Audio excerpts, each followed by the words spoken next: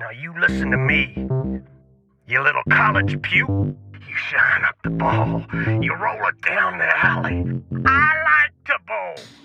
Hello and welcome to WTN Presents, the interview show everyone's thinking about, talking about. Welcome to WTN Presents. I'm Mason Block. Today, WTN examines the sport of bowling. Our guest is a retired professional bowler, three-time Bowl America person of interest who goes by the simple moniker, The Bowler. We are speaking via satellite phone with The Bowler from an unspecified bowling alley in the, quote, lower 48. Welcome, Mr. The Bowler. Can you all refill the Utz? Mister, you from the government? No. I'm from WTN, remember, to talk about bowling? It's the Utz party mix. Give me the whole goddamn jug. Maybe we should reschedule.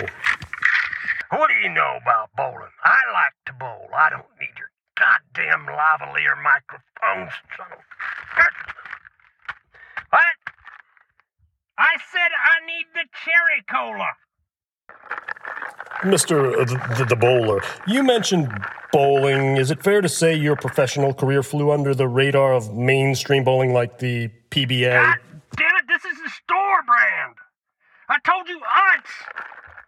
Now you listen to me, you little college puke. You listen good. I like to bowl. I assume so. I like to bowl. You shine up the ball. You roll it down the alley. I like to bowl. Understood. Hey, make with the goddamn Utz.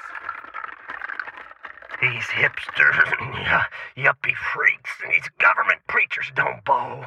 I like to bowl. That's evident. I like to bowl.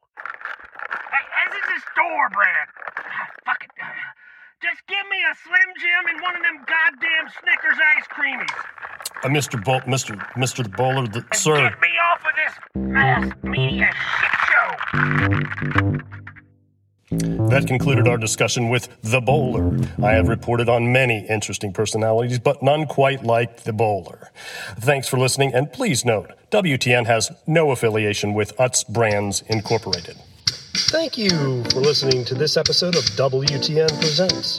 The next time you're in a conversation, please think about talking about WTN. WTN presents.